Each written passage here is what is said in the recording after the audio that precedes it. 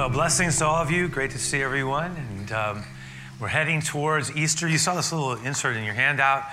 And this is actually just a way to remind everyone about the schedule that's going to be sort of part of the whole Easter weekend celebration that we have. And it's designed also for you to be able to invite people, friends, family, coworkers. And you can kind of mix and match. We have a couple of different ways of approaching it. As you can see, we have created, we like to do, this is one of the things we like to do, is we try to create something unique, artistically, that can honor the Lord in his death and in his resurrection. And this year we have something very different than what we've done in the years past. We're calling it Come and See. And it's kind of an invitation. And you can see the times where this is going to be happening. It's going to be happening that entire Easter weekend there. And it's not that far away. Friday, Saturday, and Sunday. And then while this is going on here at the Mission Campus, the Come and See presentation, there's going to be also two options on the Lake Merced campus, which is on the west side of the city. And I'm actually going to be sharing over there for two services with the team. And so that will be just an opportunity for everyone to kind of mix and match and think about what would be best for who you wanted to bring and where. And also we have a very different kind of a service that we do every Good Friday. That is more reflective. It focuses on the cross. We know not everybody can get off on away from work and such, but if you want to, that's an opportunity for you also to have and to participate in. And so just be aware of all these things, some really exciting things that have to do with celebrating with so many people all over the world who have made a decision to make their way towards this moment. When we mark it, we mark the love of God as revealed in Jesus and his death and what his living means for all of us. So I'm going to go ahead and pray. We are talking about life transformation, transforming life. It's everything that Jesus came to do. But I'm going to ask God to just bless our time. And Lord, I pray for you to just be among us. And I know that as we look at your words, we look at the way that you modeled life, that you also invite us into places where we are, in a way, asked, sometimes compelled, sometimes, Lord, you just gently nudge us along. Other times it's like a lightning bolt. But we sense, Lord, that you are calling us towards things. And I pray that you would work in our lives transformation. I pray for the blessing over everyone who is here. Those who know you and who've maybe followed you for a while, those who are coming perhaps for the first time or just beginning to explore what it even means to open up our lives to Jesus. And so, Lord, we just welcome your goodness and grace among us all. In your name I ask this. Amen, God. So, there were ill winds blowing. It was in the old proverbial sailor's proverb, what is it? The red sky in the morning, sailor's warning. It was red sky in the morning. Jesus could see it. He knew it. He could feel the cross. Wasn't that far away. People were beginning to be offended by him. He had brought some of it on. He had challenged authority, especially in Jerusalem. He was receiving the praise of people who were calling him Messiah. And he understood the implications of what the Father's plan was, that it was going to ultimately lead him down a path that a part of him did not want to pursue. He knew the cross was coming. He could see it. It was months away, but it was near. Bible scholars call this third year of Jesus' public ministry, they call it the year of opposition. And it was the beginning of a time in which people began to oppose him in more intentional ways. People began to plot his death. And you'll see that as we look at this passage here in Mark 9, that is sort of the background for what's going on. Look with me if you can. It says, leaving that region, they traveled through Galilee. That is Jesus and his disciples. And Jesus didn't want anyone to know where he was there. He actually wanted to spend more time with his disciples. And he wanted to teach them. So this is interesting. Part of what Jesus was really wanting to do was teach his closest team even more at this time. As he could see this critical time beginning to come to a close, it made him even more, I think, desirous to focus in on his core team and the ones who he had invested the most into.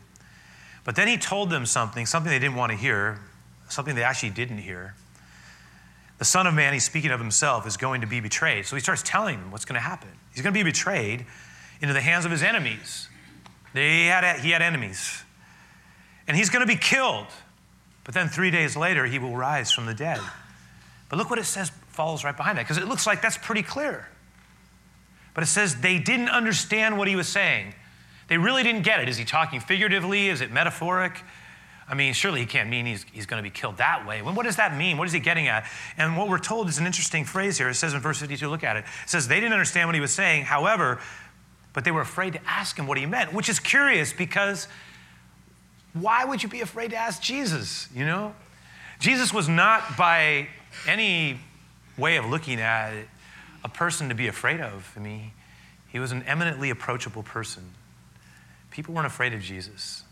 He had this real ability to connect with people. He didn't talk down to people. He welcomed them into the Father's kingdom. There was a graciousness, a meekness about him, a beauty, a sensitivity, a gentleness. There were times when he would speak with tremendous intensity and passion, but by and large, people were not afraid of him, nor was he proud. He was noted for his humility. So it's interesting, because why then would they be afraid? Well, maybe in the back of their minds, they had remembered something that happened to Peter when Peter had challenged Jesus a little while back. And he had said, Lord, no, we're not going to let that happen to you. And Peter had gotten like a major rebuke, I mean, big time one, where Jesus said to him, you're not even speaking to me the enemy is speaking right through you. You're trying to pull me off course. Get behind me, Satan. You desire not the things of God, the things of men. In other words, Jesus knew where he was going. Maybe the disciples were going, we're not going to bring this up. Last time Peter did, he got in real big trouble. So we're just going to back off on this. But it's clear they didn't understand what Jesus was saying. And notice what else happens. It says after they arrived at Capernaum and they settled in the house, Jesus asked his disciples, and I know why, because we're told here that they had been having a discussion on the road. Now watch what was happening. Their discussion had to do with, because they were arguing as to who was the greatest among them. The reason they didn't want to think about what Jesus was saying about death is that they believed he was going to set up a kingdom. And that kingdom was going to have power. And that power was going to have order and hierarchy. And what we know is on the road, and Jesus asked the question, hey, what were you guys arguing about back there? I noticed you got into some interesting, intense discussions. What was that all about? Now remember the first time Jesus asked them, it mentions, the Son of Man is going to be killed, and they don't understand what he means. Everybody's silent. No one wants to talk. Now Jesus is saying, I noticed they get to the house. They're all in this house. Jesus says to them, Capernaum was our home base. Many people believe the house actually was Peter's house. We know they were all there in this house. This large gathering. And Jesus, the men they're scattered around other followers as well. And people are connected to the whole Jesus, if we can call it that. There was a bit of a movement of people who were with him. And Jesus calls his disciples and he says, listen, I was noticing you guys were arguing a lot back there. What was it that you were talking about? And whenever Jesus asks us a question like that, something's about to happen, because they had been arguing as to who was the greatest, who was the first, who deserved to be in the greatest position of power.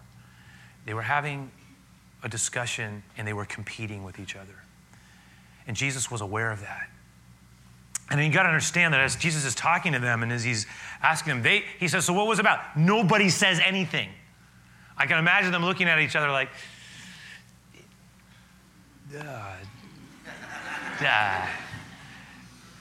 no one wants to say anything. Maybe they even felt ashamed. I'm sure they did. It's nothing, Lord. Nothing.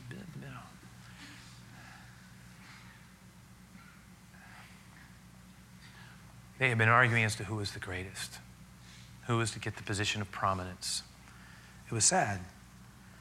And then Jesus says, hey, everybody, I want you, everybody come here. Everybody come here. And again, you got to put yourself right in this picture. What does he basically say? Look at this. He says, what were you discussing out on the road? But they didn't answer because they had been arguing as to which of them was the greatest, which of them would have the position of greater power. And he sat down. Let me just say, he sits down and he called the disciples over. He said, I want you all to come here. Everybody, come here. I need you to gather in here. I want to talk to you. Come on. Let's talk. I want to tell you something. Watch what he says. He sat down and he called the 12 over to him and he says, listen to me, because I know what you've been arguing about. Maybe you were upset about who went up to the mountain.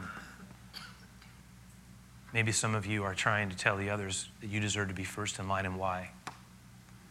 I want to talk to you about something. This is very important to me because a lot of you are thinking in ways that are exactly contrary to the way that I want you to think.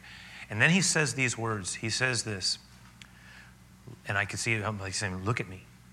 Whoever wants to be first, you need to take last place. This is different.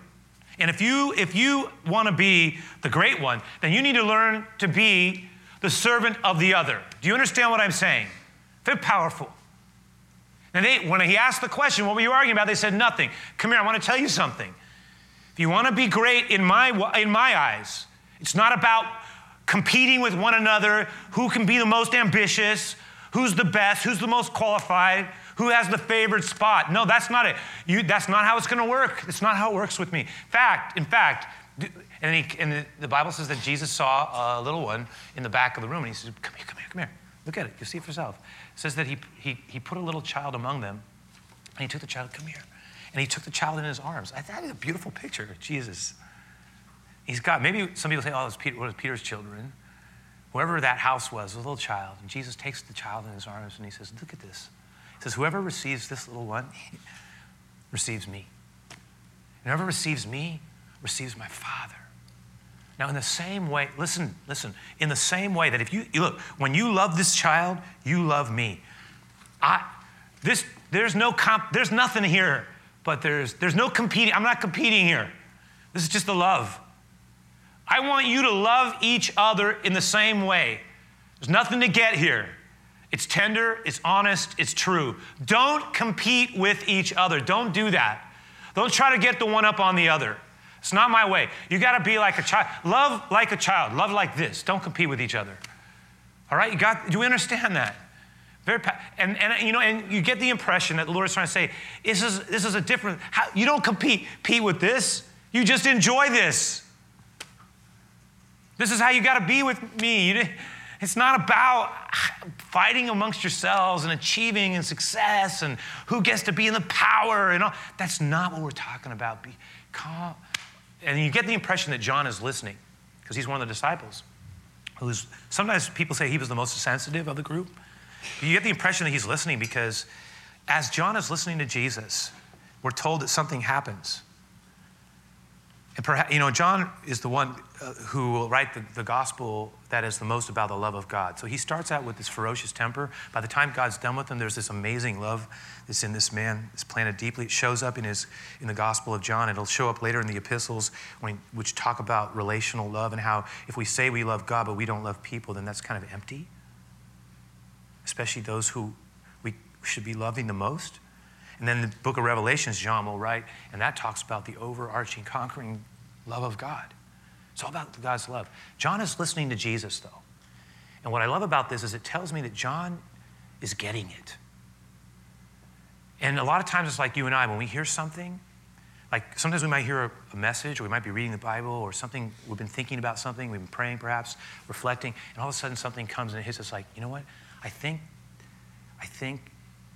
we start thinking about something that happened a few days back, or an exchange we had with someone, maybe at work, or a situation that occurred at home, or a conversation we had when we were talking. Something occurs, we're reading, this is how it works a lot of times. We're reading something, we're listening to God, we're hearing something, and all of a sudden our mind goes back to something, we feel like something, I wonder if I handled that right. And John is watching, because remember, they've been competing. Jesus uses the illustration of the child and says, this is how I need you guys. You guys need to love each other. I don't want you competing with each other. I want you to treat each other you're not threatened by this little one, are you? I don't want you threatened by each other. I don't want you to do that. John's listening and he's thinking about it. You can tell it's on his mind. Look what he says. It's like something pops up and he says, teacher, I kind of want to as I was listening to you, there's something that's been on my mind. As you can see, it's so human. He goes, there were these guys, and they weren't part of our group, but they were using your name to do stuff.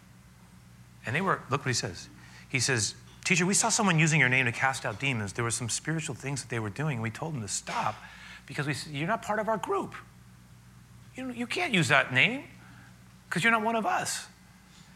And you could tell it's on John's mind because it's sort of like what has caused him to think about that, because he's thinking about what Jesus has been saying about being loving and being humble, and it's as he's thinking about it, he brings up his mind and he goes, well, Lord, I'm wondering, did I handle this right? How good is that? Did I handle this right? Because I told this person that they weren't part of our group, so they needed to be quiet.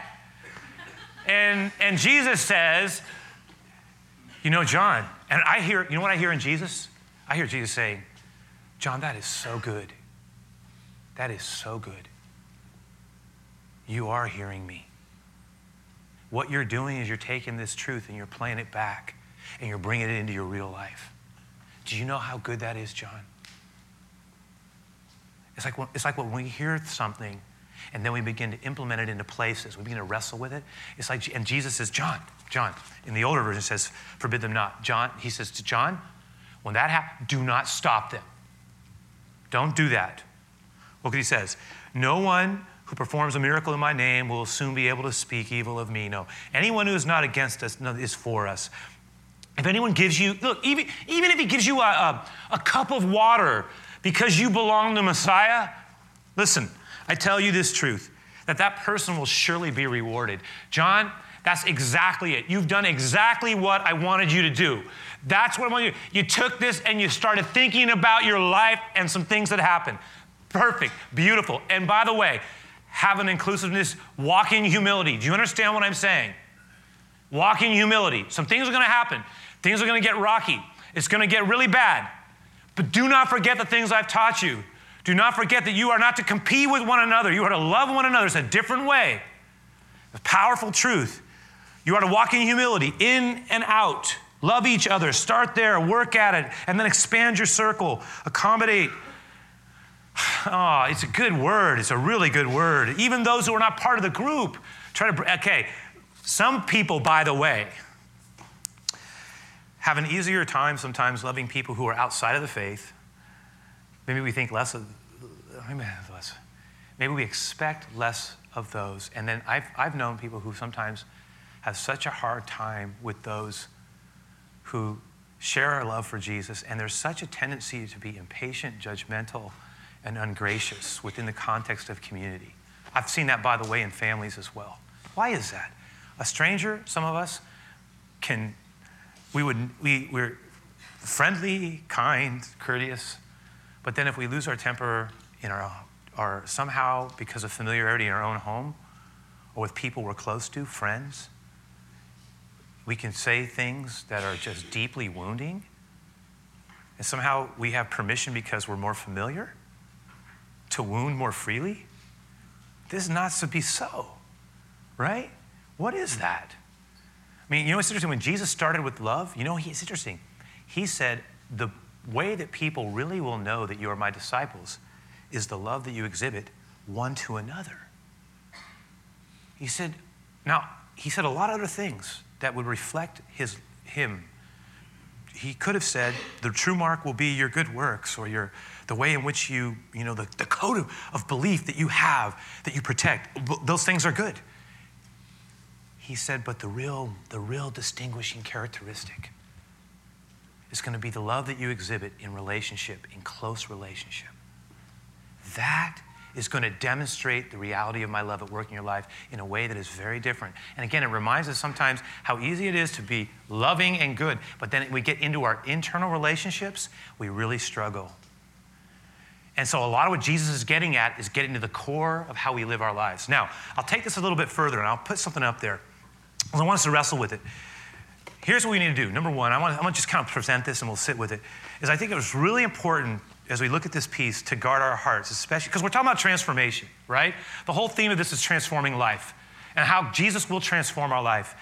And I'm going to suggest that we really need to guard our heart, especially when it comes to envy and pride and self-seeking. In other words, we are to guard against a kind of an unhealthy ambition. That, the things that our culture tends to push us towards. I really believe that. I was talking to someone last night, and they were saying, I feel so much pressure from people around me, the people I work with. It's a very competitive environment I'm in. And so much of my sense of worth is connected to achievement. And I feel this pressure. And I've talked to other people who, once we get to a certain status, we feel so much pressure in that it becomes kind of a suffocating environment of expectations. We begin to define ourselves on the basis of how we're accepted. And I want to suggest that Jesus will challenge that at times in our lives. Because essentially, the Lord does not want us to pursue things or titles or acquisitions as a sign of validation. And we live in a culture in which validation comes through those things. Sometimes how we look, how much power we can, be able to hold, how much success, where our title is. I don't know, the things that Jesus said, our world seeks after as a sign of, now you've made it. You are somebody. Jesus said, that's not true, actually. He actually said that real success is not defined on the basis of the things that we temporarily possess. He says, do not ever make the mistake of assuming that life's true meaning can be contained through possessions or achievement of temporary accolades. It's not so. He says, I tell you, listen, he said to love God and to love, there it is, others. Let's start there. And then, but I'll say this, what's going to happen though is following Jesus is in a certain sense, if you hear it, it's an exercise in humility. It really is. It's going to call us to conversion. It's going to call us to live sacrificially. Conversion to me means, like, there'll be times when God's going to ask us to take up a cross and challenge something in our lives that maybe we don't want to do, but God's calling us to do it and to respond. It's going to call us to live graciously. Sometimes it's going to involve a struggle, introspection, self-reflection. It's going to call us into the internal places of evaluation. Do you see what Jesus was doing with his disciples? I mean, you look at this, right? Look how Jesus was working with. When I was reading this, I started thinking, Lord, I see what you're doing here. I hope in some small way I can convey how rich and beautiful this life of following Jesus is. Because you know why? What it does is it really reminds us that God invites us into internal places. He wants us to wrestle with things. Look what he's doing with the disciples. They're all concerned about greatness. So he pulls them in and he asks them a question. What were you arguing about? Then after he gets them to thinking, I want to talk to you some more about this. So he asks the question and he uses an illustration. When he gets the illustration, he says, no, this is how I need you to think about things. Look at this. Remember this. Then after he talked to them about what greatness looks like, then he comes back and John then starts taking it, interacts with what Jesus has been teaching and sharing, and he starts putting it and probing into his own life. And he goes back and he says, what about this incident that occurred? And so Jesus is working with them, pushing them. You see what he's doing? He's getting into this place. He's getting into their life. He's getting them to think. It's not, just believe this. He's interacting. He's getting in there. He's saying, well, how does your faith affect this? I want you to think. I want you to look at each other. I want you to understand what you are doing. Do you see what I'm saying? See, that's what he's doing. That's the exact thing he does with us.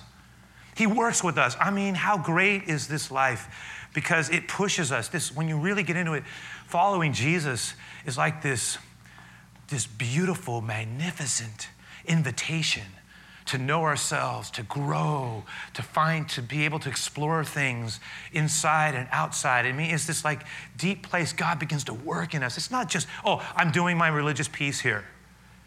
There's so much more connected to the Lord. There's going to be struggles and there's going to be things that God's going to want to put his finger on. There's going to be healing places. There's going to be discovery moments. I mean, this is an adventure. This is a life of faith that has so much more to it. And when we begin to see it, it's like, do we see how he works with us? Do we really see it? As long as we stay with him, he will work with us. And even when we run away from him, he'll pursue us. I think you understand this. The minute we've really been exposed to Jesus, we're ruined. We're ruined. Because we're ruined by grace. Because we can never run away. Once we know, even when we go back, we can never go back. Once you know, we're ruined for grace. But how good is that blessed brokenness? How good is that blessed fault? Because what it does is it means that our life is changed. And once I've come to know you, Lord, you will pursue me. Even when I am running, you will pursue me, right? Like the hound of heaven on my trail. Through the dark alleys, I try to escape you, but you are on my trail. When the Lord pursues us, he pursues us at all levels. He begins to probe. He works with us. I think Jesus is working with us the same way that he was working with the disciples. I think the Lord is saying, can you see this? Can you see this? Can you take this concept and then do what John just did with it? Take it and put it into your real life. How's that showing up relationally, John? How's that showing up? Can we just admire the theological concept? No! I want you to take this and really let it go inside. And I want you to think about it. How does it affect how you think about yourself? How does it affect how you relate to other people? How does it affect how we work through things? How does it affect things? See, this is the whole point. Secondly, I'll put this up as well, is that instead of we are actually to give ourselves to those who need us. And on top of that, we're being reminded that we're to cultivate a kind of gracious, I'll call it a wide faith. So instead of pursuing notoriety, competing, living for ourselves, we really are to live for those who God's given us. And we got to start there. For the disciples, he was really trying to check their concept of greatness, wasn't he? And he was reminding them to give and to serve each other in humility. And he said, greatness is not found in advancement. It's not found in acquisition. It's not found in preferment, who's in the front. Don't, that's not how it is. It's about being sacrificial. It's about being willing to wrestle with things and to do what I'm about to do. And I'm going to show you how it's done. I'm going to show you. You watch me closely. Because in the days ahead, I'm going to walk into something I don't want to walk into. And you're going to see what love looks like. Because love is not about self. It's about giving my life away so others may live. There's something in that powerful. Not only that, he says it's a gracious faith, it's a wide faith. What do I mean? Think about it. It doesn't mean that there aren't core things that we need to believe. I mean, to follow Jesus is to believe things that are true and that he's taught us. There are doctrines to hold on to. There are teachings we need to hold. Jesus was, if there is nothing to hold on to as a core belief, then there was no need for Jesus to be crucified, because he was crucified precisely on his confession and declaration that he was indeed God's only begotten Son, the Messiah who's come to give his life away. So it was on that core confession that Jesus ends up dying. The early church understood what that was like. They did not grow up as part of dominant culture. They were in a Greco-Roman, even Jewish culture at times, but predominantly the early church emerges in a Greco-Roman culture. They were not a majority. They were like against the grain of dominant culture, but they held to core values that gave them an identity. And it's important that the church, that those who follow Jesus hold to the core values that Jesus gave us, regardless of the prevailing winds of culture. I get that. And yet, having said that, there needs to be a wide view to us. What Jesus is teaching us, at least in part, is, you know what, John, don't get caught up in being, don't become sectarian. Remember, not everybody's going to do it exactly like we do it. Someone will put the accent on a different place. It's okay. It's okay. It's a big tent. Make room. In other words, let your love show up relationally, okay? Last thing, and I'll leave it with this. God calls us to be transformed from the inside out. Remember, this is all about transformation. What do I mean inside out? He wants to do a work in us, I'm convinced. But that work is designed to show up. So it's like, if I could put it this way, sometimes the work that he's trying to do inside of us is supposed to be something that affects how we relate to other people. Transformation in Christ has to show up in relational growth. It's not, that's all this, his primary interaction right here is all about relationship. It's about how we treat one another. And if you think about what he was getting at, I mean, he's really pushing, he's saying, look, it's not just right belief, it's right being with others. It's not just inner wholeness, which is huge. God wants to heal us on the inside. But it's for the purpose of relationship. It's relational growth. It's how we treat people. So there are going to be times when God's going to humble us. That's what I'm getting at. And he's going to reveal an aspect of our character that he wants to change or reform. It's an interesting word. Like a master potter. You are his art piece. And he wants to keep working on our lives. And you'll see it every now and then. There are things of our past or experience we're having or struggles or ways of seeing, ways of relating, patterns we've gotten into, way we treat people at certain moments, right buttons are pushed, this comes out of me, or we fall back. All this. So the Lord's trying to work us, right, into something. And every now and then, there'll be like a little piece here, and it's just like, the Lord will just, Lord, I see you're trying to get me to respond here. Yes, I need to look at that. But there are other times where it's like major, right in there. And it's like, whoa, God, that's so hard. That is really hard. What you're trying to get me to move to, do you know how hard that is for me right now? That is like really hard. I don't want that. The little one, okay. But that's like a major thing you're trying to get at in me. And I don't want to go there. For one thing, it's painful.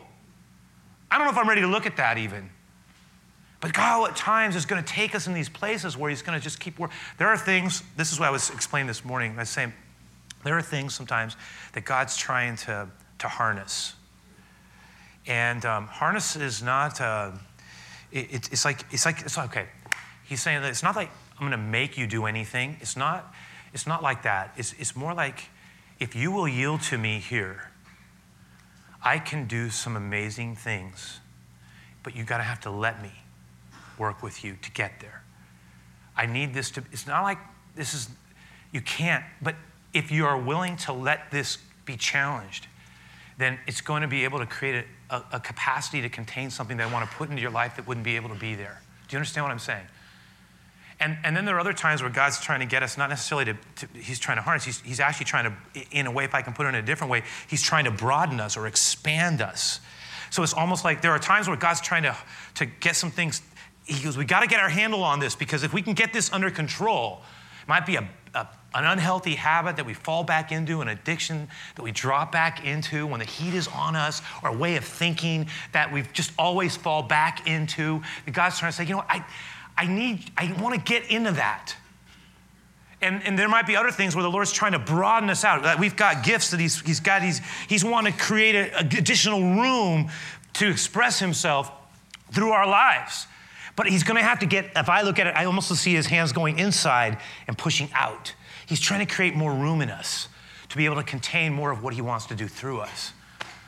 Sometimes that involves letting go. I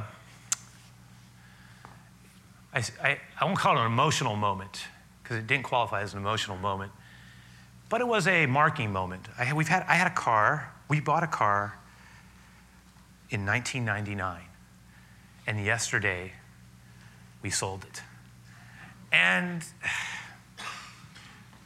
I'm not going to say I was deeply moved in the process, but I was surprised when it drove off, and it barely did, but it did. As is, okay? And, but, I looked at the pile that had represented all those years. And I remember what that car had been through with all of us. I remember there was a time where it was so new. And then progressively it got to where it got, and finally we were letting it go. And I was thinking, there are these moments in life where God just kind of brings us to places where we need to it's like the Lord's saying, okay, just hear me. You've had it long enough. It's time to let it go. And that's interesting, isn't it, when God brings us these places? Let it go. I have something different for you, new. I have something I want to do that's different. Let me do it. Now, when we come to this close, which we're about to get to, this song that we share is really a prayer. And I just want to say one or two things about it. After our time of giving, we're going to share it, this song. And as we think about, I would like us to think about, hear me, are there some things that we're afraid of? I'd like us to consider, in the process of just receiving this song that we're going to close with, I'd like us to think about, Lord, are there things that I sense that you're maybe calling me to let go of, but I'm afraid to? And maybe right now we're just wrestling, and it's okay, because sometimes struggle and wrestling go together. Listen, I have certain seasons in my life with God where it's the only true life I have to talk about directly, where I've struggled and over certain things for long periods of time. And it's okay. It's okay. Some of us are given extraordinary grace for certain areas. Others of us, we may have some challenges for a long time. It's okay. The Lord loves you. Surrender yourself to him. In this song, we get just to say, Lord, if there's anything that I'm holding on to, in this moment, I will be in this moment, and I will invite you into this place, into the interior place. Speak your words of life to me in these minutes. Okay? I'm going to pray. Lord, I want to ask you to just be among us as we take this time. And we're talking about transformation. It's where we've been. It's where we're going. It's what we're celebrating, even in you. And now I want to ask, Lord, that you would just keep doing work in our lives. I pray for that. I really do. I know you love us. You give mercy to the humble and grace. You do not require us to have everything together. You require us to have a humble heart. And then you can begin to work. So I just pray that your grace would be upon us in these closing minutes. This is what I ask. I ask this in Jesus' name. Amen.